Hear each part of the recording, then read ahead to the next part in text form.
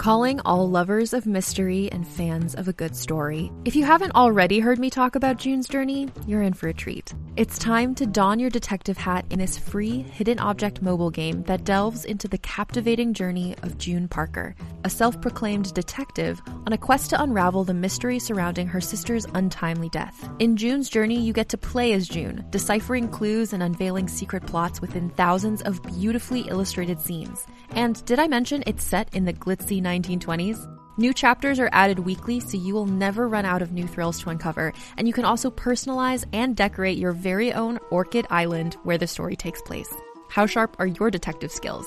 Find out when you download June's Journey on your Android or iOS device, or play online via Facebook Games. Your detective journey awaits.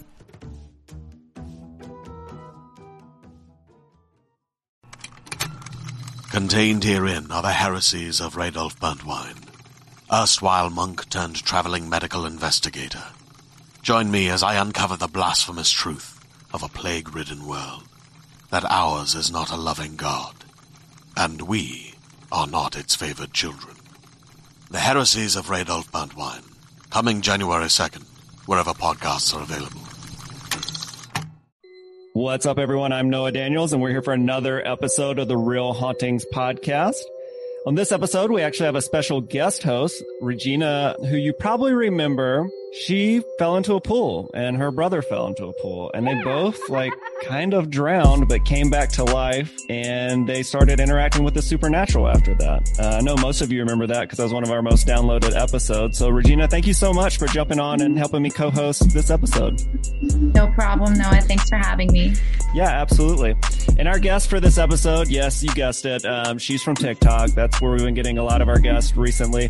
I saw that she had a ton of spooky content, from growing up in a haunted house to living in a haunted house to interacting with spirits and ghosts, and just having a kind of a wealth of knowledge on the supernatural. So our guest for this episode is Kayla. Kayla, how are you doing? Great. Thank you for having me. Sorry it took so long to get a hold of me. No worries at all. And what is your TikTok, so our fans can, if they want to look out and see some of your stuff while they're listening to the episode? So you can find me on TikTok as Cozy Cryptid, or you can type in a hashtag Living Life Haunted and you'll find me there. Okay, cool. I like that. I mean, I don't live my life haunted, but I feel like you and Regina could probably relate in that to some degree. Most definitely. So, Kayla, we like to ask our guests where they kind of fall on the supernatural scale. 0 meaning they don't believe in ghosts at all, and 10 meaning ghosts are absolutely real. Where do you kind of fall on that scale? 10. Definite. No question. That's kind of what I figured from seeing some of your stories. And Regina, remind me, where did you fall on that scale? I actually set a 12. Okay. Because I don't play by rules. Sorry.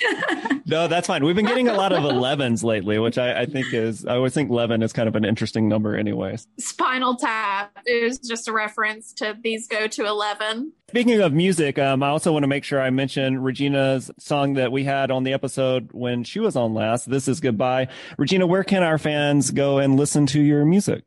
They can listen on any platform, any streaming platform. You could actually ask Alexa to play This Is Goodbye by Regina Hart.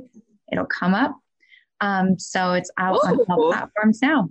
Wow, that's super cool. I didn't know that. We'll have to do that after I get off this episode. All right, guys. Well, Kayla, as a 10, when did the hauntings kind of start for you? When did you know, okay, my life is a little different than everybody else's? Very young. Growing up in a haunted house is one thing, but growing up with parents who are so heavily involved in the occult, you're introduced to that day one. And the paranormal experiences with me started before I could even remember. Yeah, I think I remember watching your video. There was a baby bottle that exploded or something. Is that right? Yes. Yes. It is my dad's favorite story to tell people. It is intense. Yeah. I mean, that's pretty poltergeisty. Has it always been a violent relationship with the supernatural, or has it kind of ran the gamut of everything? It varies. I mean, not every encounter I've had has been gut-wrenching terror. There has been a few entities that I'm very placent with, that are still in this house and still roam and be free. My house was built on a ley line. So, it just comes with the property. Mm. Kayla, you mentioned your parents are in the occult or were in the occult. Like, could you elaborate on that just a little bit?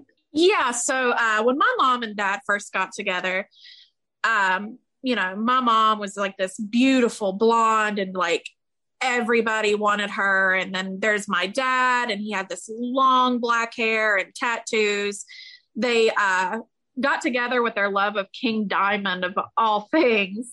And they used to go and like investigate the old Spencer State Hospital. They would fuck around with Ouija boards and seances and all this stuff. So, and now my mom, she's heavily involved in it too, like right now. But then my dad, he's settled down. He's with his family, raising his new baby. So, he's calmed down a lot. But my mom, she just lives her best life every day. And do they see spirits or did they see spirits and things of that nature? Or was it more just like trying to communicate and do investigations? It was more thrill. I wouldn't call them like paranormal investigators. They would just go and drink and, have parties at this old hospital and like, they would see things and, but my mom, she's more pagan. So she communicates with all these deities and entities, almost daily. Whereas my dad, like I said, he's calmed down. It's interesting. That's so interesting. So how do you think that kind of childhood has had an impact on you now with your experiences now? When I grew up, my parents got divorced at a very like early age for me. I think I was like 8, 9. And I lived with my dad. And my dad would always try to do like things to, fun things that weren't the average like family game night. It would be like, oh, well, we're going to have a seance, or, oh, we're going to, I just bought you this Ouija board and, we're going to do this. And it was all pranks. Like, I want to make that clear. It was all pranks. My dad would manipulate things or have a friend like run and knock on the door and make me think, oh, there's a ghost outside. So it was all things like that to keep the mood very lighthearted. And at what age did you do your first Ouija board and seance? I was 9 years old. So Noah, I think you have somebody who would want to do the Real Haunting seance with you. Yeah, Kayla, we've one thing we want to do, I guess maybe post-pandemic, or we've also toyed with the idea of doing it like over Zoom, but is doing an actual seance and recording it. We're always very curious on what that's like. I feel like that would be very interesting. Yeah, well, I do too. Well, and one of our co-hosts, Kat, is like deathly afraid of, she wouldn't like me saying it like that, but she definitely gets scared pretty easy with the supernatural. Like, she won't really watch horror movies. I've been trying to get her to just watch The Sixth Sense forever, because I feel like it applies to like so many of our guests. And so like there was a runner for a while where I'd just be like, hey, did you watch it? And she was just like, no. So now I don't even really ask her anymore on the podcast, because I know she's just too scared. She's not going to watch it. But they have a ghost in their apartment now, so she's trying to navigate that, which I think is scary. I do a lot of TikToks about removal and, what the best route would be to remove an entity that you don't want in your home. And my go-to is always not hire somebody, because they do it for free, but seek out professional help, because I dealt with this for years and everything I tried just went to shit. So when I finally got the right investigators in, it was over. I've had, what is it now? Like almost 3 years of peace. And that's just mind blowing to me. And I'm really curious. So let's rewind a little bit and go back to your childhood home. So I watched some of your videos. I know that you had some quote unquote imaginary friends that may have turned out to be not so imaginary. And then there was the baby bottle incident as well. Can you kind of walk us through some of those experiences? So I'll start with the baby bottle, because that's like the first, I guess. But my mom and dad, it was really late, and they were co-sleeping. So I was sleeping in the bed. And in the old bedroom, we had carpeted floors. And that's very important for me to mention. So they had just fed me a bottle. My dad was like half asleep, and he rolled over and sat the bottle on the floor. And I don't know how much time passed between that and this, but they both describe it as sounding like a gunshot went off just right over their bed. And they jumped up and grabbed me, and they were so confused and like in a panic. And when my dad jumped up out of bed to go see what was happening, he felt the glass.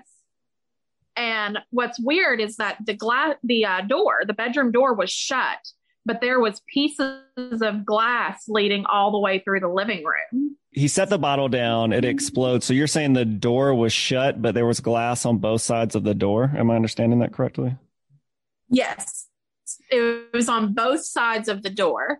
And to your knowledge, had anything like that happened in the home up to that point? No. The only thing like food container wise or food related was my mom had made, we're from West Virginia, so my mom had made a fresh pot of pinto beans, and she invited some people over, and she went to go serve the pinto beans, and it was like they had sat there for months. They were filled with maggots, they were old, they were nasty. And she was so embarrassed, like, I swear to God, I wasn't going to serve you this. But, now we know that is a symbol of a demonic presence, is food rapidly rotting. So do you think there was, or did your parents believe that there was some kind of demonic presence in the home that caused that to happen? Probably not in the old home. The old home was back in the day, like it was my father's house. My mom had moved in later. But back then, my dad was in a metal band, and him and his friends used to come up there and party, and they would, get drunk, have band practice, and mess around with Ouija boards and seances and stuff. So that was like an epicenter for all these like occult, goth kids and metalheads to go and fuck around with this stuff. But it all took place in that home.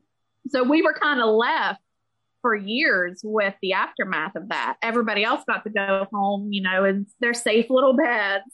But, we got stuck with it for years. How did your parents deal with that? Every time that they saw those encounters, like, what was their reaction? When I was a kid, I didn't really get to see it that much. But, I didn't get to see their reactions except for the balloon incident. But I know they would talk about it a lot. Like, I would catch them talking about it, and they would be concerned and like, should we move? What should we do? And, nothing ever was really talked about in front of me. But when it would happen in the moment, everybody would just freeze. And what is the balloon incident? So when I was a kid, I was in dance class, and I was a part of the parade. My dance class had to get on a float and throw candy. And this man gave me a balloon, and I took it home. And my dad, we had these huge 30-foot ceilings. And my dad was like, you need to take that into our room so you don't let go of it and it goes up to the ceiling. And I put it in his room. And I like halfway shut the door. There was no ceiling fans on, nothing like that. And right at the door, it's important to mention, was the staircase that led up to my bedroom. And you would go up like half a flight, and then there was a slight turn, and you'd go up that half of the flight, and then there would be my bedroom. And that balloon, while we were all sitting on the couch, came out of the bedroom, went up the stairs, made that turn, went up the other half, and then waited for me at the bedroom door. Was it like all the way up to the ceiling, or was it kind of like floating midair? It was at a child's height. Like, it would be no different if I was holding the balloon about middle of the string and then just walked up to my room. Did you turn to your parents and tell them that they would float too? I'm sure they would have shit themselves if I would have said something like that. Gosh, well, it definitely sounds like there was something going on in that home. And I'm not sure if I told you this, Kayla, but our podcast, our theme is that me and the other two hosts, JJ and Kat, we're all skeptics on various levels, but we want to believe. but that certainly sounds like a home that is haunted. Does it kind of make you unhappy a little that you were almost kind of pushed into this world of paranormal like that, where all these, Ouija board and seances were going on in the home? Or are you happy that this is all a part of your life? Well, it's odd because I will say that I was tortured by this main entity, but a lot of things in my life wouldn't have happened, if I didn't, have to deal with this. Something I don't talk about much on my page because I try to steer away from religion is I had lost my faith at a good age, like of 14, 15. And, I don't think I would have ever found my faith again if all of this wasn't happening to me. I mean, there's so much there that I resonate with because I too had a very similar experience with an entity in my house as a child. And because of my paranormal experiences, that is the reason why I have the faith I have. And so I just think that's very interesting how much those parallel. Was there one specific incident where that was it and that's when you returned to faith? I would say it kind of built up over time. There was an incident that had made me lose my faith, and then there was the incident that brought it back. And it just kind of made me question, like, am I going down the right path? Do I need to get closer? And it wasn't necessarily that I completely lost my faith and stopped believing. It was the fact that I felt like I was being left behind because all of these horrible things were happening to me. And I would pray so hard and nothing could save me from it. And then there was this one incident where I was validated by a Spanish teacher from middle school who I know for sure she hated me. I hated her. We were not on good terms at all. And because of everything that was going on at home, I started sleeping in class because I felt like if I fell asleep at home, I was going to die. And so I would choose her class to sleep in because it was an elective and I just didn't care if I passed or failed.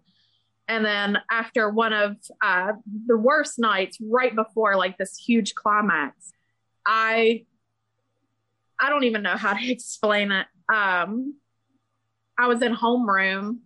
I was asleep. It was my first class of the day. And then Miss Snyder, my Spanish teacher, came into the room and she was like, I need to speak with Kayla outside. And I was like, right now is not the time. Like, do not start with me. It was going to be bad. Like, I thought she was going to be like, oh, well, you're failing my class and lecturing me. And she took me outside and she said, and I'll never forget it. She looked at me and she put her hands on my shoulders and she said, God told me to pray for you last night. What's happening in the red room? And my room was painted chili pepper red.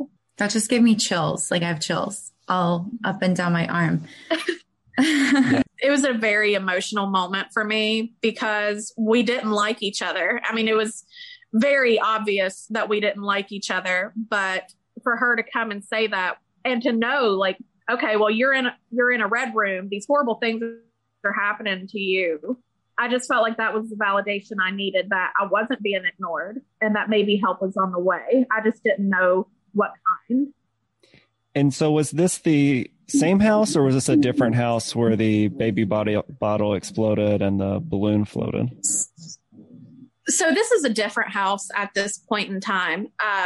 After the divorce, we lost the house and we had this property just right down the road and we decided to build a new house. And that's where all of these current stories take place is, because a lot of this I brought on myself in a way, like not even in a way, like I did it. Like I know my mistakes. I did this and I just had to eat it for a minute. Well, I'm very curious about all of this. Can you kind of walk us through you all building this new house and what entities you had to deal with at that new home? So the problem is when we first bought this property, there was nothing. I mean, it was just really dense trees. There was an old barn and then like remnants of this old house.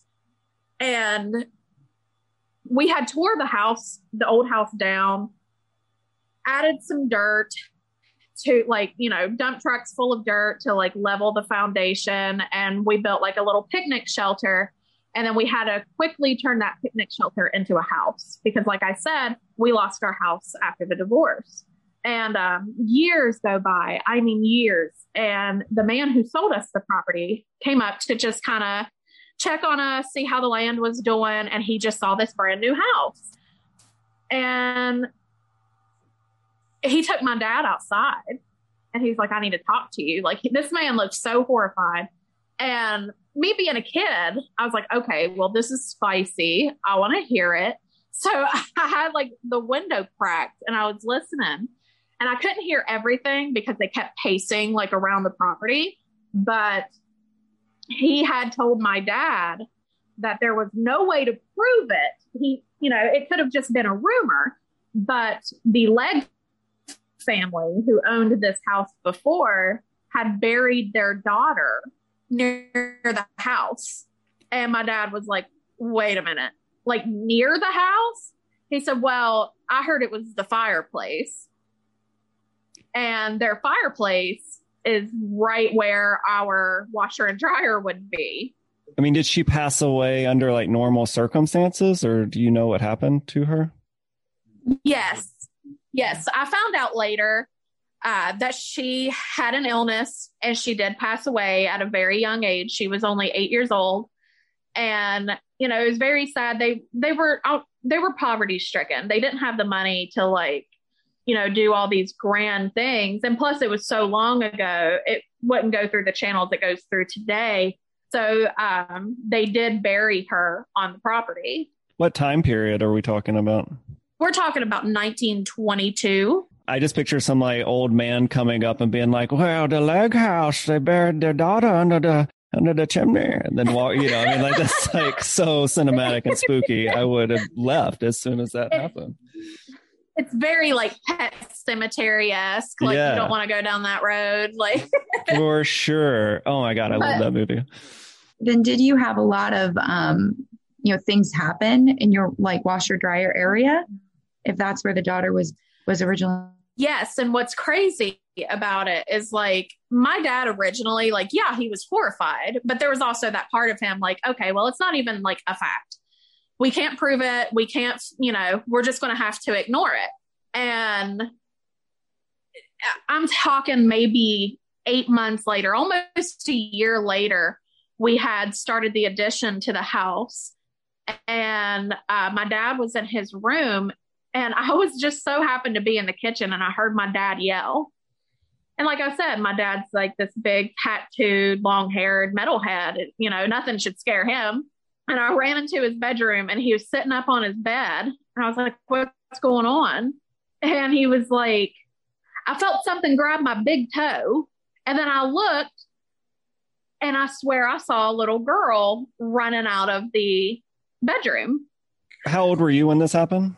I was about 11. So you're 11, you run in and your dad tells you that this little ghost girl just grabbed his toe and you heard about the girl being buried, under the home allegedly. I mean, what did you do in that moment? Did you freak out or laugh at him or how did that make you feel? I outed myself pretty quick and I was like, okay, so maybe it's that little girl who's buried under the house. And he's like, how the fuck did you know that? And it was just like whoops. So did you ever see the little girl in the house? So the first time I ever saw Katie, we found out her name later, but something I forgot to mention is when the old man was here, there was this rock. Okay. I was a kid and I just picked up this random rock and I put it in my flower garden. And he said, I know that rock. He said, and this is what makes me lean towards the side that it's real. And my dad just kind of looked at him and I couldn't see. I could only hear. So when this was done, I went and like studied this fucking rock for like an hour. And then I picked up some dirt and I rubbed on this rock.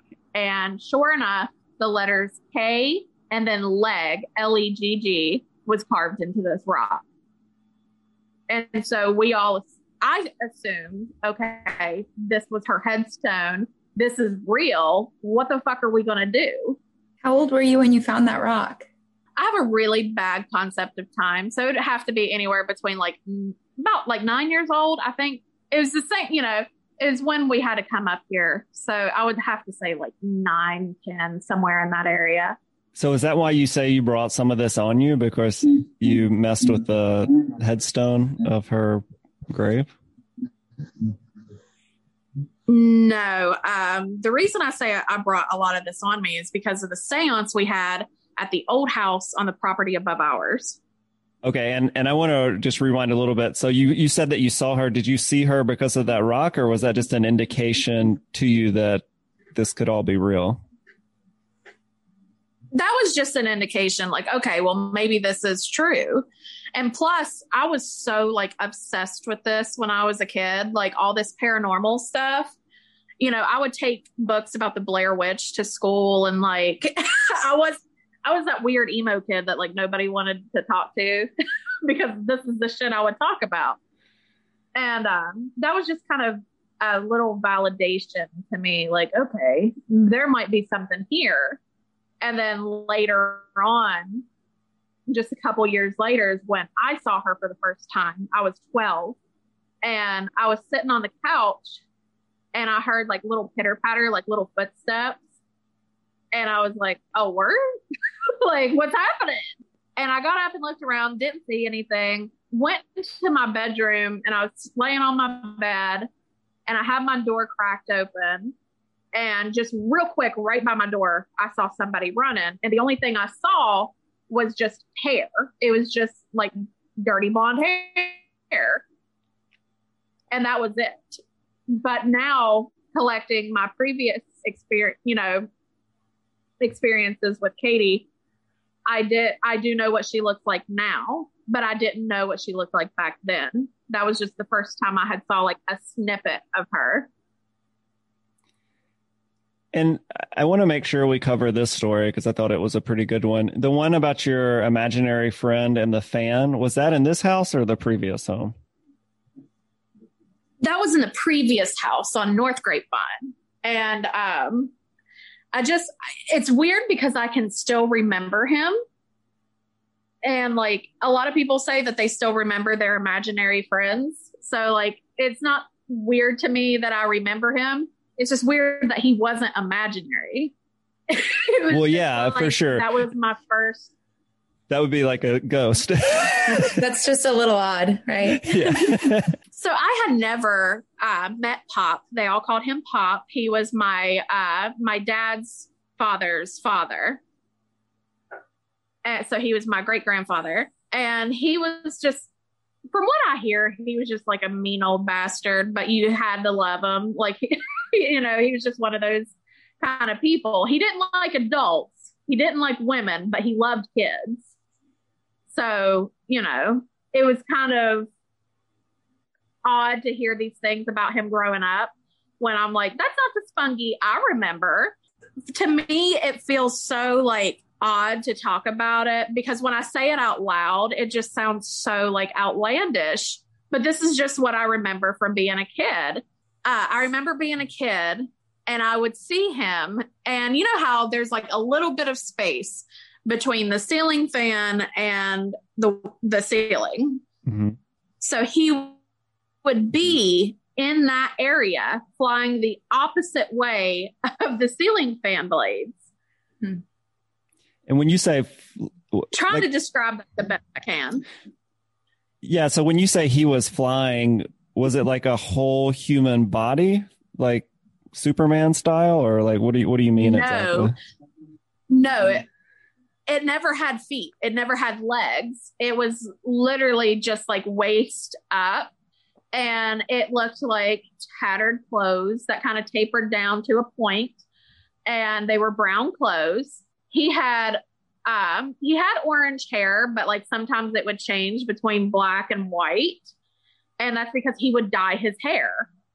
And of course, I didn't know that. But he also carried his arm up against his chest. And when I would talk about Spunky, like things would come up missing in the house.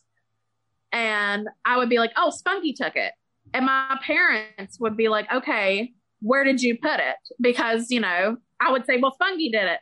Well, they would think I did it. So then, like, you know, I would get in trouble. But it was Spunky who was taking the car keys. It was Spunky who was taking the glasses and all that stuff. So one day I was at my Aunt Lisa's house and I was telling her that Spunky stayed home. And she was like, well, who's Spunky? And I was telling her all about, you know, Spunky. And she was like, well, what does he look like? And I described it to her. And I just remember the look on her face, like, holy shit. And I was like, what did I do? And she went out and pulled out this old VHS tape from like this old box. And it was a family video of just the cookout. They had this like big cookout. And I was sitting on her lap and I was watching it. And she was like, there's your dad. And I was just watching all of it. And then all of a sudden it panned over to Pop. And I was like, that's Spunky.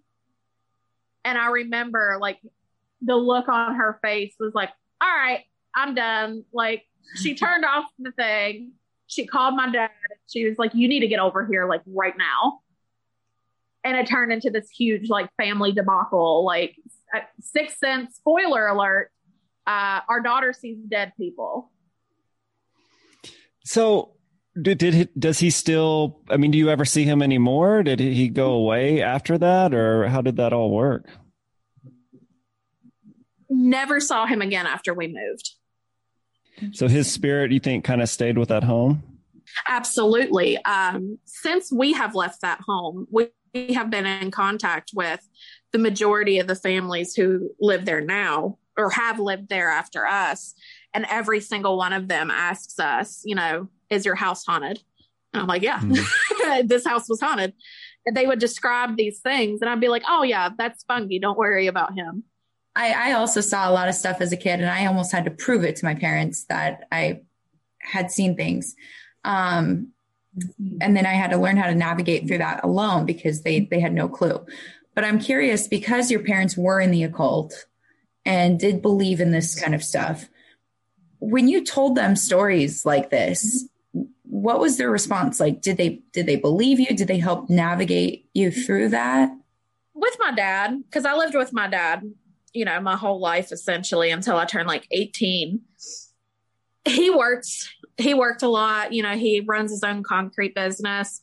So sometimes he would just be too tired to hear it. You know, it wasn't that he didn't believe me. It was just like, okay, well, I can't even talk about this right now. I'm about to fall asleep.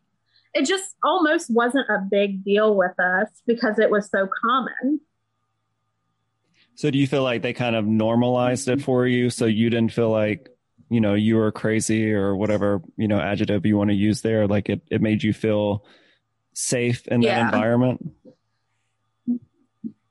Yeah, I never felt like when I got older and we moved to the new house, it did get a little harder. It got a lot harder. But, you know, when I was younger, everything was like, okay, well, you know, this is real and this is what's happening and it's okay. These things exist and it's okay that they exist. They're not going to hurt you. You know, everything's fine. But when I got older, you know, it turned into like kind of a different story.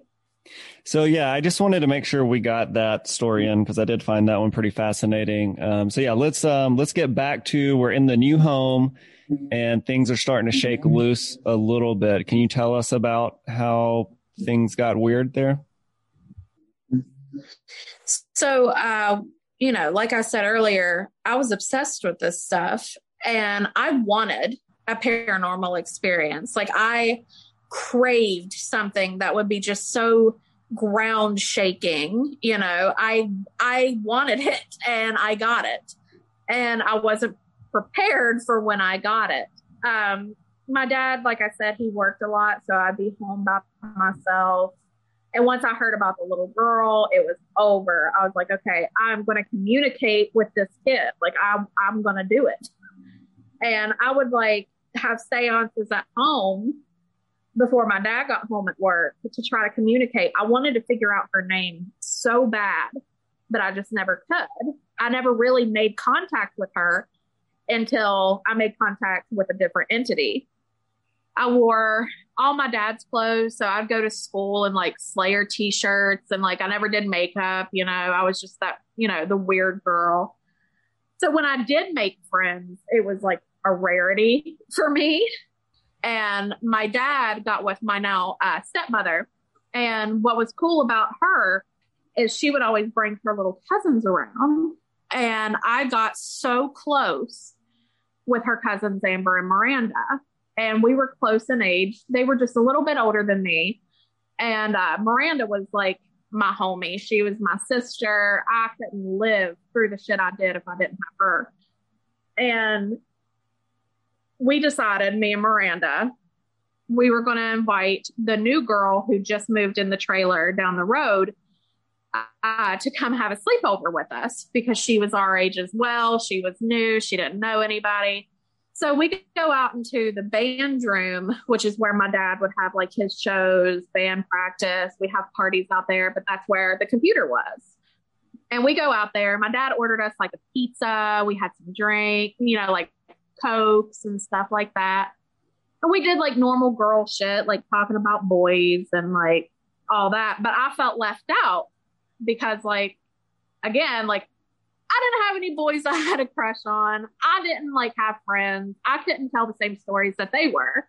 So while they were talking and I felt like left out of the group, I just kind of peppered it in there. I'm like, oh, by the way, our house is built on top of a little dead girl. And all conversation stopped. Yeah, that's a bit of an attention grabber for sure. Yeah. That's a little shaky at a sleepover, I think. Yeah. You guys want ice cream? Also, there's a dead girl under us. Wait, what? Just shake things up a little bit. I could have like eased my way into that, but they were getting along so well. And I was like, here we go. I'm going to be left out. I'm going to be the weird girl, even in like my own little group. Like I can't handle that. So did you get these poor girls to summon a demon or something? I did, unfortunately. Oh, no. I did. And I don't know if they've ever forgiven me. Because I started telling like the story that I heard, we ran over to the computer and we were like, okay, well, let's do some research. We're going to Nancy Drew this shit. And we were like typing up so much stuff and couldn't find anything. So that led us to go just to YouTube. We went to YouTube and watched like real ghosts caught on camera and like all this stuff. And then that led us to like a Ouija board online game, which, all that, it's just a little online game and it'd say like stupid stuff. And we got bored of it. We went and sat back down and I was like, do you guys like want to play with a real Ouija board? It was immediate. Like they were like, absolutely, let's go. Let's do it. And I couldn't find the one that my dad bought me. I still don't know where that thing went. So what we did, I was like, I can make one. And they're like, you can't make a Ouija board. I was like, I absolutely can. So I took the lid off of the pizza box and a Sharpie and I like wrote the alphabet, the numbers, the yes, no, hello, goodbye. And we used a shot glass as a planchette. So we sat down. I mean, we tried to get this thing to give us a response for hours. I mean, we tried. We got a response. We got a name and the name was John, but that didn't really like resonate with anything and never really has. So I'm not convinced that like, somebody in the group didn't like manipulate it to say something because we were just so bored. So it was too late. We were tired. We threw the thing in the little stove we had outside to like burn it, whatever. And not a good idea, by the way, just like disclaimer, don't do that. But we went into the bedroom and we went to sleep. The next day, we were like not satisfied that nothing happened. So I started telling them about this abandoned house above on the property above mine. And I was like, do you guys want to go up there and have a seance? And they're like, we don't know what that is, but yeah, let's do it. So I had like little backpacks. I had everything we needed, and plus some snacks and some water, because, you know, this is going to be fun. And we were like almost out the door. And my dad was like, wait, before y'all leave, me and Heather, which is my stepmom, she was like, we're going to go to the store. Can you watch Hayden for us? And Hayden was her 4-year-old son. And we just like, oh my God, like, no, we don't want to do that. Just take him with you. And we ended up having to watch him. So we're all sitting in the living room. My dad and stepmom had left. And we're all just kind of pouty, like, damn, we could have went, we could have been having so much fun. And then I can't remember which one, but one of them said, well, why don't we just go walk up there and not have the seance? We'll just go for a walk. I still want to see it. And horrible, worst mistake of my life. I put Hayden's little shoes on him, and we all took my little brother up to that house. Oh my gosh, please tell me y'all didn't sacrifice your brother at this house and he's fine at the end of this. No, absolutely not. He's 15 now. He still laughs about this, thank God. Like, he does not hold a grudge against me for this. Quick dark turn. Yeah. I just feel like this is all headed somewhere really bad. You guys will be tracing my IP address to give it to the police. Like, this is my confession tape. No, I'll just make trailers about it and put it online.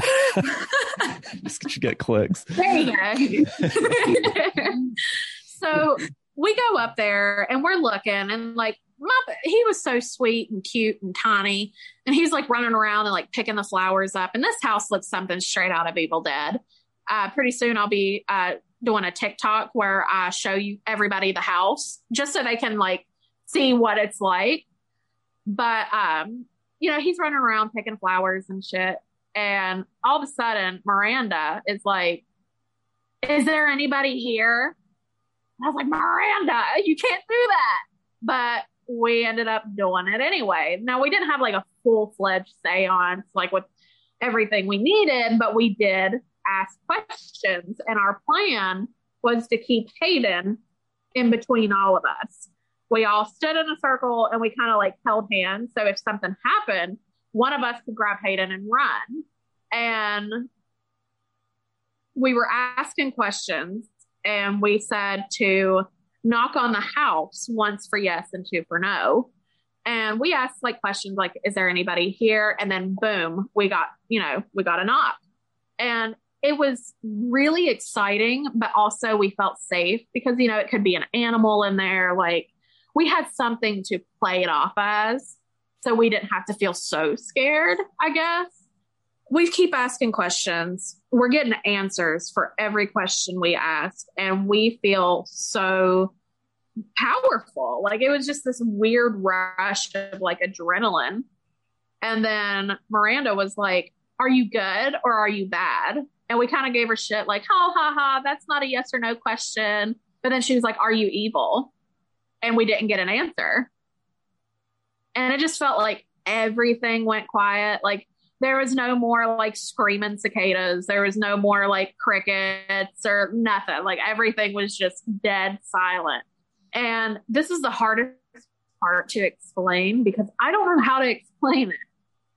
It would have been no different if there were 12 people with sticks just ran around us in a circle and was like beating on all the trees. Like, it was just this loud flash of like knocks, but it wasn't in the house. It was all around us.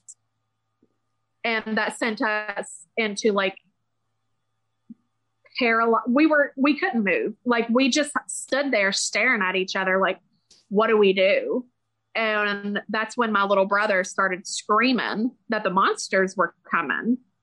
And we didn't stop to elaborate. We picked him up and we booked it. My shoe is probably still up there.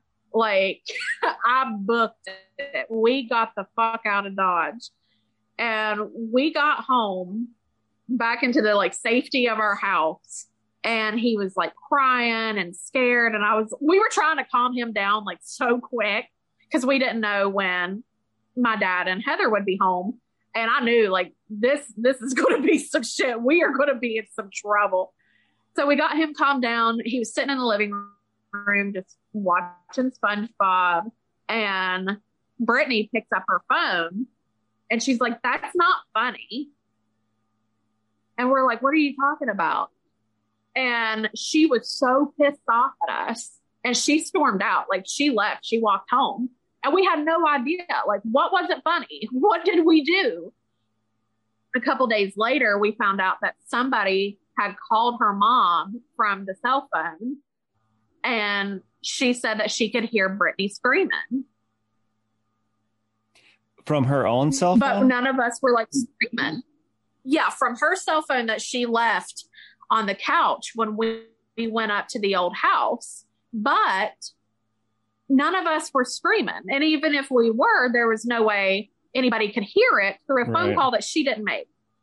I mean, Regina, you've experienced the supernatural and have encountered some not necessarily nice parts of the supernatural sphere. What does all that communicate to you based on your experiences? Well, so this is why I tell people don't mess with things. This is why I say don't ask because I said I'm the same way now.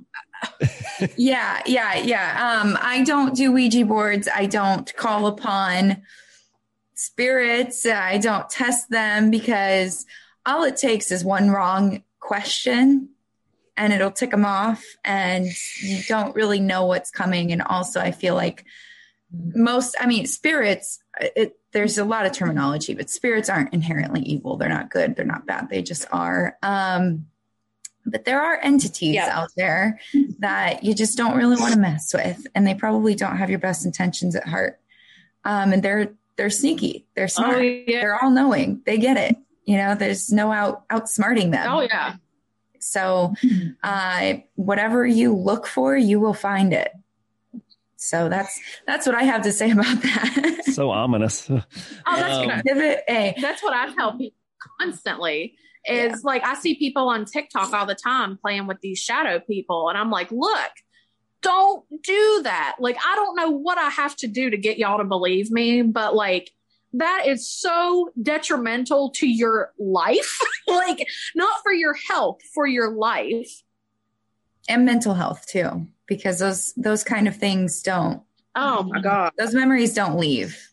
Yeah. I don't know. I have the one kind of ghost story from my childhood where I guess it would fall under a shadow person. I don't exactly know, but I've told it a bunch on the podcast, but basically it was just, we were playing hide and go seek as kids with all the lights off and my hand swiped through some kind of dark entity that was small enough to be one of my friends. And then when it went through it, we all screamed and ran out of the room because I just thought it was my friend and I was tagging them to be it.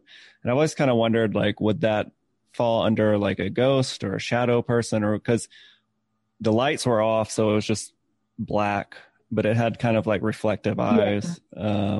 Anyway, I don't know. Just whenever people say shadow people, that's where my mind goes a little bit. No hat though. It wasn't a hat man or anything like that. That's another one we hear about. Oh my God. Oh shit. Kayla, I feel like you have so much to say about so many things supernatural. Yeah, I feel like that just triggered something there. Oh my God, that is the main motherfucker. That is that is the boss battle in my game. Like that is the shit right there. Oh, you experienced that piece of shit. Have you experienced the Hat Man? He is the main person I talk about on my TikTok because I believe that the Hat Man is what everybody else called him. My little brother named him the Fancy Man. I believe he tried to kill me. Oh my gosh. Okay. So we've already had you for an hour and I hate to rush anybody in stories, but let's, okay. So you guys went to the house, had essentially a seance, and you had this interaction with something, and then things sound like they kind of started to unravel from there. Is that what you believe led to the quote unquote Hat Man being a part of your life? 100%. That was me inviting him in. Oh my gosh. Okay. So give us some of the highlights or lowlights, I don't know what you would consider them, of your interactions with the Hat Man. He preyed upon us. It was me and my friend Miranda. She ended up moving in with us. And every time my dad and my stepmom would leave the house, we were fair game. And it is hard to fight against something you can't see. And unfortunately, she had a mental illness. She had a schizophrenia, and it preyed on her a lot. And a lot of people say, well, that could have just been her illness, but it's not her illness when I'm watching it as well. If I'm watching this and I see it happening, it's not her illness. And you said your brother experienced it too, right? Yes, my little brother, Devin. See, Hayden is the one we took up into the woods. Devin, he was, born into this, and he was so little. He was, 3 years old, I think. And he started talking about this man who was in the home, and he looked like a shadow. He had no face, but he wore a fancy hat, is what he said to us. And he said that he called him the fancy man. And he said the fancy man hated me. He didn't like me. The fancy man was going to hurt me. And he would call me Shishi, like sissy, but he had like a little bit of a lisp. But he would call me Shishi. And he would tell Dad and he would tell me that, the fancy man sleeps under Shishi's bed, which was horrifying to me because I didn't have an under the bed. My bed at the time was a mattress and box spring on the floor. What was like the key event that made you 100% believe that this entity existed in your home? I had a friend come over, and she was just going to stay the night with me.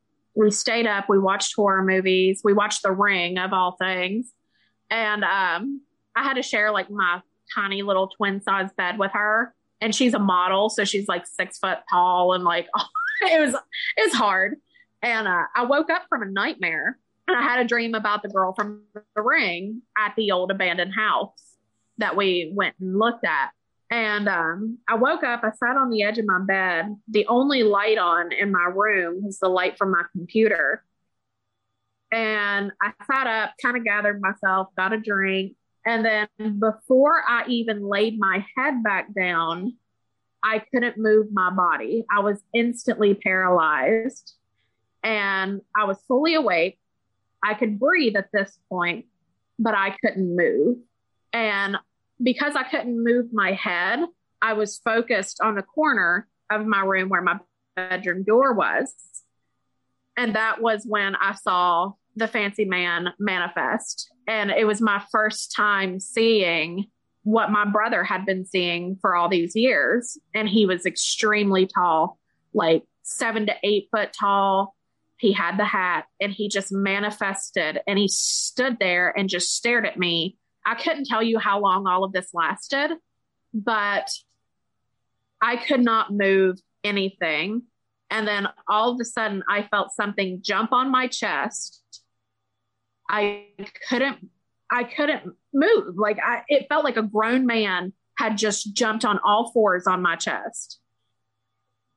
And then something went over my nose and my mouth, and I couldn't breathe. There was no air getting in or out. My vision was going tunnel vision. Everything was fading to black. And I was praying to God to just give me the strength to take my 2 fingers and pinch my friend so she could wake up and get me help. But I couldn't. Nothing was happening. I was about to pass out, and I kept thinking, this is it. I'm about to die, and nobody's going to know what happened to me. And then just as quick as it happened, something ran past the light of my laptop. And then the fancy man was gone. The pressure was gone. The paralysis was gone. And I could breathe. And I jumped out of the bed. I was drenched in sweat. I couldn't believe what just happened to me. I still have nightmares about it. And what would you say for people that, may hear you tell that story and they wonder if maybe you just had sleep paralysis? So that is a very common debate with this, because I'm not the only one who's experienced this. The debate is did the Hat Man cause the sleep paralysis, or is the Hat Man a symptom of sleep paralysis? Is he a common entity that everybody who experiences sleep paralysis sees, or the majority of people, I should say? So that's where it comes into this like huge debacle. Like, you'll get some people who believe it was just a side effect and some people who don't. What I can say is I have witnessed him inside and out of sleep paralysis. And this, to me, I can't convince anybody. I'm not here to convince you. I'm just here to help the people who have gone through this and just let them know, like, hey, you're not alone and there is help out there and people who will remove him from your home so you can be safe. All I can tell you is I've seen him inside and out. And to me, it's not a symptom. This episode of the Real Hauntings, Real Ghost Stories podcast is brought to you by Wild Grain. Hey everyone, it's Noah Daniels, and I'm here to talk to you again about Wild Grain. Our last shipment of Wild Grain was so good that my 4-year-old cannot stop asking for more of that awesome bread with dinner. And I'm not going to lie, I'm right there with him. And honestly, there's nothing quite like the smell of fresh bread baked coming from the oven. What if I told you that you too could get that delicious experience of homemade bread with none of the time and work involved? Well, you can by ordering from Wild Grain. Wild Grain is the first ever bake from frozen subscription box for sourdough breads, fresh pastas, and artisanal pastries. Every item bakes frozen in 25 minutes or less, no thawing required.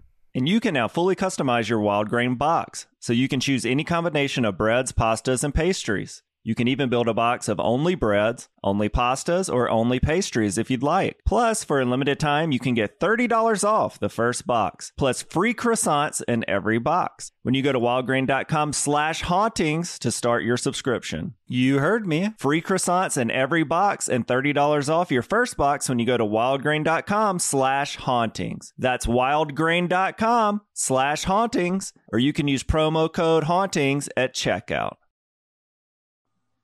And was that the worst experience you had with him, or was there something else that was even more traumatic than that? That was the most traumatic because I legitimately believed that those were my last moments. And so just to kind of bring things full circle, if you can, I'd like for you to tell us about how you ultimately got rid of him out of your home. I know you've kind of talked about it a little bit. And then how all of this brought you back to your faith. I know you mentioned the teacher, but if you can just kind of bring all of that full circle for us, that'd be great. I sure can. So I would talk about this a lot.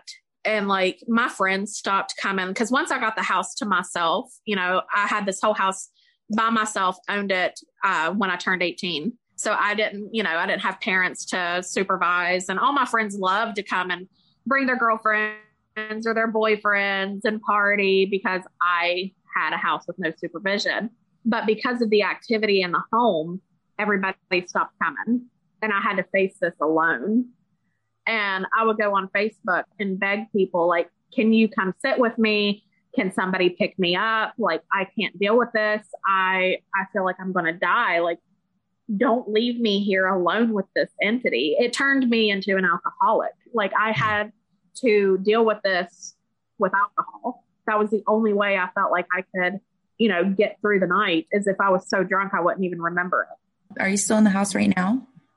Yes, I'm actually sitting in the living room where the most of the activity took place. I ask because through this entire interview, I have been just physically exhausted out of nowhere. And yes, typically that's a symbol that you're still battling. Like, are you still dealing with some of this energy in your house? Oh, absolutely. I haven't dealt with the fancy man for a very long time, but I'm still walking on eggshells because I never know when is he going to come back, because he does come back and he has before. We've had him removed a couple of times, and he's always came back within a couple of months. But, you know, this is the longest I've got to experience life without him since being introduced to him. So I'm still just every day I'm wondering, like, is today the day? So may I ask what methods you've used to remove him? So, I've done everything that you could find on the internet because that was my go-to at the time. You know, I would sage the house. That would do nothing. I've used holy water. That did nothing but piss it off. Yeah. I had a priest come in my home and bless the home. And immediately after the priest left, I suffered a pretty traumatic attack from the fancy man where I was pulled so hard by my ponytail that it brought me to my back. Wow. And, you know, he had done that before. So it was just one of those things, like he was just letting me know, not only am I still here, but you fucked up. So what worked? Finding the right people who not only know what they're doing, but care about what they're doing. I had maybe 4 paranormal investigating groups come into this home, and the last group was my saving grace. I still talk to them constantly. I love them to death. I don't know what my life would be if I didn't have them. But the other groups were jokes. And I say that with all confidence because I have never been so insulted and damn near humiliated by a group of people who claim to try to help me in my life. Oh, man. Well, I'm sorry. I hate to hear that. So what the group that was able to actually help you, was it a specific act they did, or do you think it was just more of their energy interacting with the Hat Man, or what helped, do you think? I think a lot of it was who they were as people, because they came in, they documented a little bit of evidence, and, you know, just to make sure what this was. And then they came in with the attack. They came in with everything locked and loaded, ready to go. But to me, it was Kelly. Kelly was one of the leading women of the investigation, and her energy was just something that I admire, because when she came in, it was no nonsense. Like, if I was an entity, I would be nervous. Like, she handled her shit. And when she came in here, they had made comments about my faith. She asked me out of nowhere, she was like, "What is your religion, if you don't mind me asking?" And I was talking about how, you know, I don't really have a religion. I just have a relationship with God. And they caught a laugh, and she heard it. And then she looked at me and she was like, "He's calling bullshit on your faith." And I remembered just that feeling in my chest, like, oh my God, like, what do I do with that? And then they spent the whole night just walking room to room, confronting the entity, which I do not recommend. I do not recommend for somebody who's dealing with this at home to just go and confront it and be combative, because if you don't know what you're dealing with, you could be very hurt. Very hurt. It can make things a million times worse. Leave this to people who know what they're doing. And I'm going to be honest, towards the end, a lot of it was a blur. Everything was happening so fast around me. The energy shift in the house was like giving me whiplash, and I would feel like manic almost. Like, I'd feel so amazing for like a second, and then I would feel like lost and despair and just hopelessness. Like, it would just fluctuate. And I believe that was them removing him from my home. And then once they were finished, they did a final sweep and nothing was left. And so he's, you know, they did this and he's gone, and you've kind of had this question about your spirituality or your religion brought up to you, how did all of that bring you back to your religion? To me, the battles that I faced with this entity showed me, okay, 100% there is an evil. There is an evil that you can't see. And it's not in your everyday person. It's not something you see on the streets. This is something hellish. And that to me proved that if there is something this dark and this sinister, there has to be good somewhere. And that opened me up to strengthen my relationship with God. And when the fancy man called bullshit on my faith, even though it was scary to me in the moment, to me, now looking back, I feel like that was his fear. If it can even feel fear, I don't know. But maybe he was like, okay, no, don't do that. So I'm going to shake it so she has no last line of defense. Well, I feel like I will never hear the word fancy quite the same again after this episode. I don't. Only spin on Iggy Azalea's song. Yeah. Wow, Kayla. Well, that's a pretty amazing story. Thank you for coming on the podcast and sharing that. Hey, thank you for having me. Absolutely. And why don't you share with our audience again, just where they can find you online, all your social media platforms? So on Facebook, I'm just Kayla Johnson. On TikTok, Instagram, and Snapchat, I am Cozy Cryptid. And I'm very open with anybody who wants to talk to me about their experiences. I like to have an open line of communication to let you know that you're not alone. And there are so many people out here who are ready and willing to love you and support you through this. And it does get better. Yeah, for sure. That's awesome. I would just say I took some time going through your TikTok, and audience, if you enjoy ghost stories, which if you're listening to this, I would have to assume you do, check out Kayla's TikTok. She has a lot of content on there, some really interesting stuff, not just about her own personal stories. I was listening today about her talking about the Mothman, which is something I've always found pretty interesting as far as paranormal stories go. So yeah, check it out. And well, Kayla, I hope you have a good rest of the night. All right. Thank you. And I hope you guys do as well. Get some good sleep. Okay, Regina. Well, first, thank you so much for coming and co-hosting this with me. That was a pretty intense episode and a lot to throw on a first-time co-hoster. So I feel proud of you, which is weird because but like, yeah, you killed it. That was awesome. And I'm glad you were there to help me navigate that because there was a lot in that episode. And I think you and I both were trying to figure out the best way to get to it all, but it was just so, it was like every turn there was a new supernatural experience to try to navigate. Yeah, definitely. And yeah, I'm glad she turned her camera off at the beginning, because when she had it on and I saw her house, immediately I was just like, I don't like this house. I feel for her, and I completely believe everything she said, because it just the energetic shift that I got when she got on the call was immense. So that's interesting.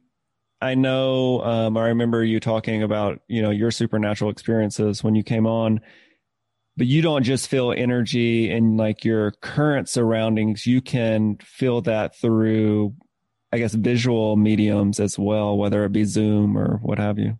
Yeah. I've helped a lot of people through pictures and stuff like that.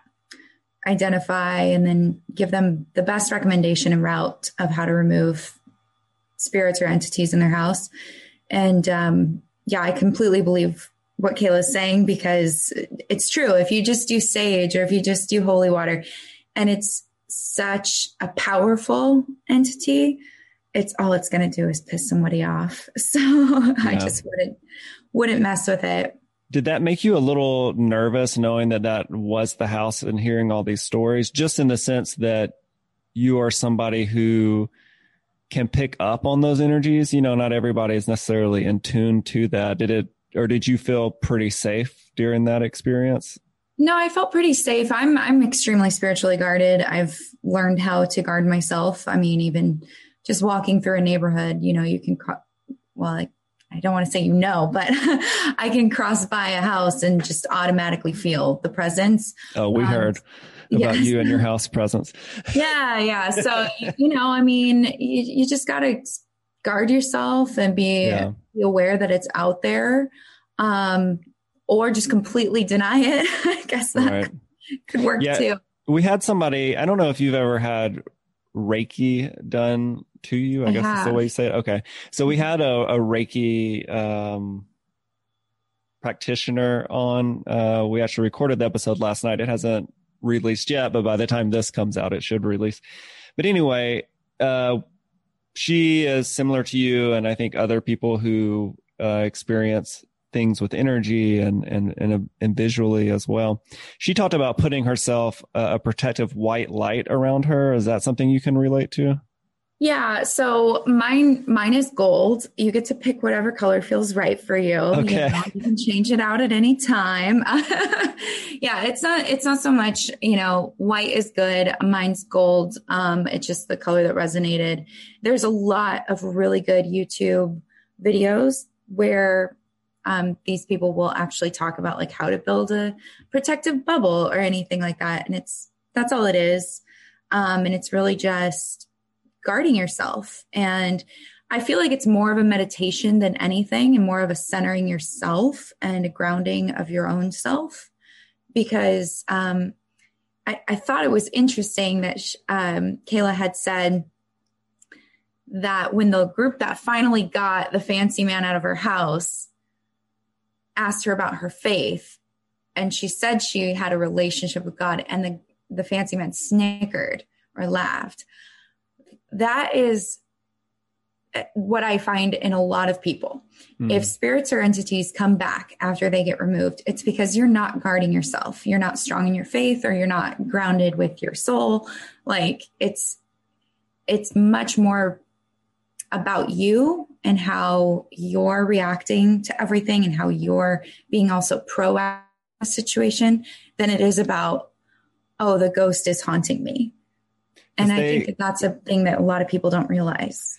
Because what we've heard on our podcast is that if that is the case, they're drawn to that, right? I mean, that's almost like giving them power by being that way, I guess is the way to say it. Yeah. I mean, think about it. Like if you're going to bully somebody, who gets bullied? It's always the weaker people, unfortunately.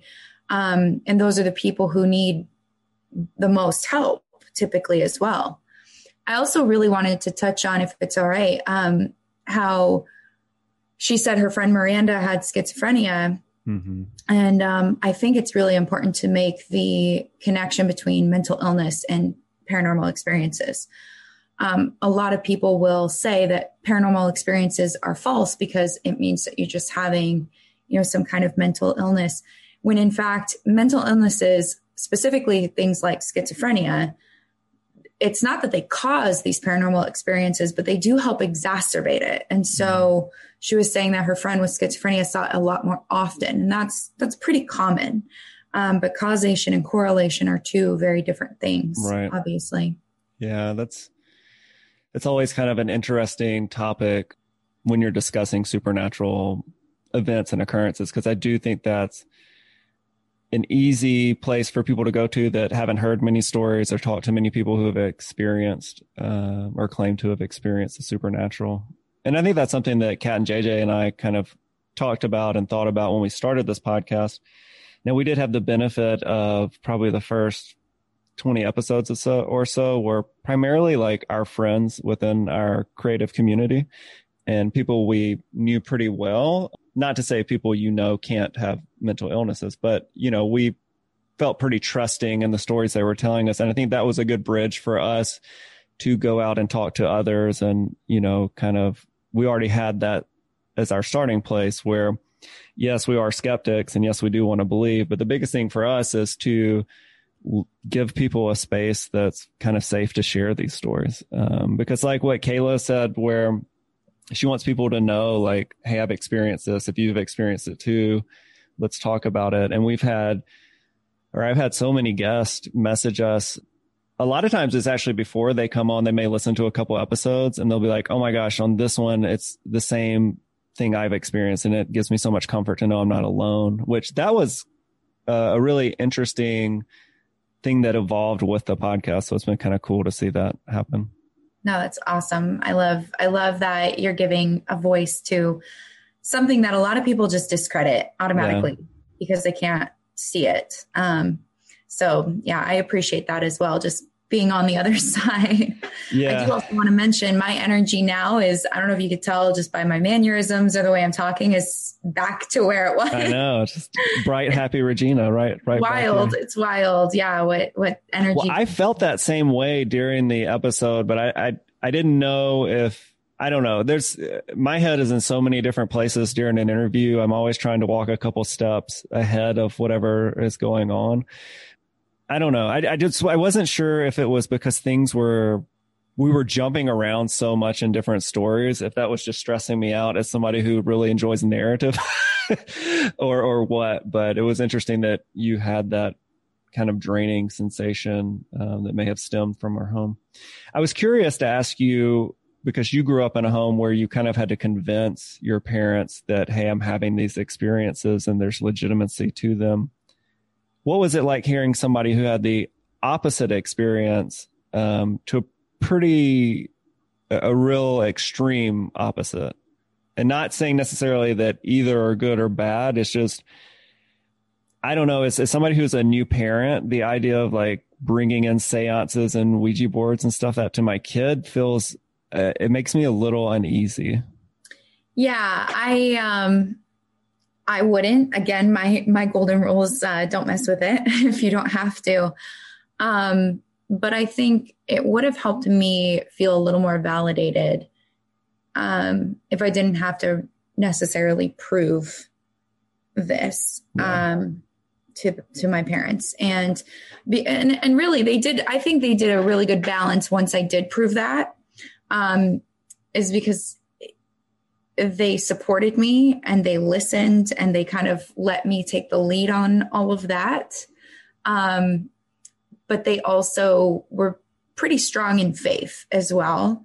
And so they didn't bring in things like Ouija boards or black candles or magic or anything like that. Yeah. My brother wanted to be a magician growing up. He had like the little whole magic set. They were fine with that kind of stuff. I thought you were going to say they threw it all away. No. They were fine with that kind of stuff because that's more like illusionary. But like real occult things, they did not participate in. And I think it was also an element of fear as well. Sure. So it's a double-edged sword either way you look at it. You have parents who can guide you through that, who know enough about it to not be afraid of it. And so you don't automatically have this sense of fear. But then on the other hand, would she have even done that seance with her friends and had this issue with the fancy man if she didn't even know what a Ouija board was or how to use it? So she just kept talking about her little brother being there. And I was like, please tell me this kid isn't going to get possessed or like, cause we've heard so many stories and I was just like, he's not going to be the one to like start talking in tongues or something. Like what's going to happen? But he did say he saw monsters, which I mean, that's scary, but that wasn't as bad as what I don't know. Yeah, I'm glad you called that out because that's where my head was going to. I was I was like, this has to be what the audience is thinking right now. I mean, that's what we were thinking. I was just like, I was like, oh God, what's going to happen with the poor kid? I know. Yeah. Oh, well. It sounds like everybody made it out. You should just move. Honestly, that's my best advice there. Well, I'm curious with you being a creative and a singer-songwriter, does the supernatural ever affect your creative process, or do you see a day where you might try to blend those two worlds a little bit? Yeah. So I'm trying to, do a couple of things. I got certified with crystal healing and I have a metaphysical e-commerce store coming out with that. And, I do visual art and like resin art with crystals and things like that. So that's a part of the creative. In terms of songwriting, it's not so much affected by it either way.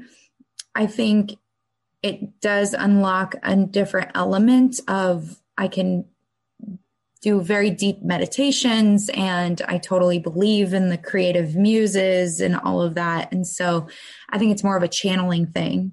And being an empath and an intuitive really definitely helps with songwriting, because if I don't have any material in my life, which I don't, it's been a pandemic, so I have had a pretty boring life for the last year, but, I can kind of tap into other people's situations and really get the feelings. And but I did see you got the vaccine recently, right? Or did I imagine that? Yeah, okay. I got my first dose last weekend. Awesome. Congratulations. I've only twitched a little bit. So I'm joking. No Through twitch. A tail, but it's there's a little, whatever. no twitching or anything. Zero side effects at all. So we'll see how the second dose goes at the end of March. Well, that's awesome. I think we're all getting closer and closer, and it's exciting to know that some form of normality can come back so we can all get to living our lives. Exactly. I just miss bars. I didn't ever think I would miss, dancing in a crowd of drunken, sweaty people. Yeah. And everybody invading my own space. But I do. I miss it. 'Cause you're out in California, right? I am. Right? Okay. Yeah. Everything's closed for the most part. Yeah. So summer, I think summer we'll get some stuff back, at least. That's the goal. That's the goal.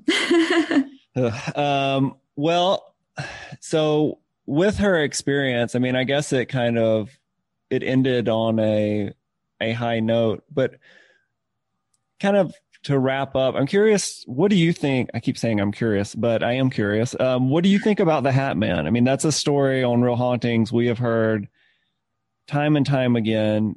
There was actually one guest, and I'm the title eludes me. I'm sure people will write in and tell me, but essentially this guy went to his friend's house after school, and he spent the night at his friend's house, and there was this rocking chair that kept rocking in the middle of the night.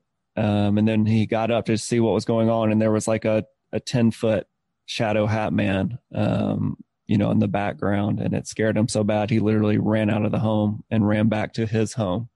So it's kind of a story you hear. It doesn't necessarily have to be sleep paralysis, although that is the major contributor that you tend to find online or hear people talk about. I mean, do you believe that there can be this like entity that travels like that, or what do you think it is about this shared experience people are having? I think any shared experience is definitely a phenomena looking into it, or a phenomena to look into. I haven't looked into it enough to have a solid opinion or, thoughts on the theology of it. Personally, I haven't seen a Hat Man. But just knowing what I know from what I have seen personally with other entities, they're kind of subsected in different groups. And so I wouldn't be surprised if like the Hat Men was like some kind of coalition of negative energies. I don't know how else to put it. I just picture them all like grabbing their hats before they go out. Right. Exactly. Yeah. Kids. Punch card in, punch card out. Like, how many souls did you see? Monster Inc. Like about 6. No, it's, yeah. So it wouldn't surprise me. I just don't know enough about that specific thing to have an opinion on it. Yeah. But that's kind of how I've seen other entities travel is, angels look a specific way. Demons. Okay. Yeah. That's what I was going to ask you. Spirits look a specific way. And so there's all these different things, and some mediums can only see one group. There's a lot of mediums out there who say angels and demons don't exist. And it's like, well, perhaps, but now you sound like somebody who doesn't even see spirits saying, well, spirits don't exist. Right. Because there's all these different things. I mean, we only see like 3% of the electromagnetic spectrum. And it's just like, how can you even? Yeah. And the being absolute and the supernatural, I don't know, field or whatever you want to call it, I think is a little challenging in general, just because people do experience so many different things. Exactly. And feel so confident in their experiences, Yeah. Well, I mean, it's hard to convince somebody that has seen something that they haven't seen it. Right. So it's like, well, it's like the most mass form of social gaslighting there is, I feel. Yeah. Well, during this day and age, it's hard to convince somebody of something they have seen, you know? Yeah, right. Exactly. So yeah, we've got all kind of things going on in this world, but, well, thank you so much for coming on. That was an absolute pleasure to have you co-host. Please tell everybody where they can find you online and check out your music and get in touch with you, you know, maybe about, do you do Medium stuff that I do way, actually. Okay. Yeah, I've started to do that. I'm currently in the process of getting certified. So right now, my fee is extremely low because I feel. I thought you were going to say it's extremely high because this class is expensive. Feel a little bit, unethical, charging a whole lot before I finally finish up, the certifications. But I do still want to help people if I can. Yeah, they can find me on Instagram, TikTok. I have Twitter. I don't use Twitter, or Clubhouse now. I'm on Clubhouse. It's highly addicting. And so they can find me at Regina_Hart, HART_. And from there, my links are in my bios. So you can check all of that out. Awesome. Yeah. And make sure you go check out Regina's episode on Real Hauntings. It's so weird saying it in front of you about you being like, you drown and then can't. Yeah. Make sure you go and check out the episode. I was dead for 13 minutes. Now I see ghost. I apologize for the clickbaitness of that title, but it does kind of describe part of what Regina went through. But her and her brother fell into a pool, and do you call it? I mean, you're alive. So do you call it drowned? I don't know what the right. I know, like some people have called it drowning. Some people have called it near drowning. I mean, technically our hearts did stop beating. Right. So what do you call that? I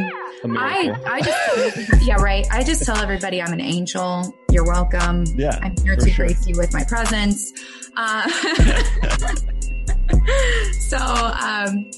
Call it whatever you want. That's the context. Okay. Well, that works for me. Yeah. You guys make sure you go check that out. It's one of my favorite episodes, and hopefully Regina will be kind enough to come on and do this again with us. Anytime. All right. Thanks, Noah. And with that, I'm Noah Daniels. I'm Regina Hart. Woo!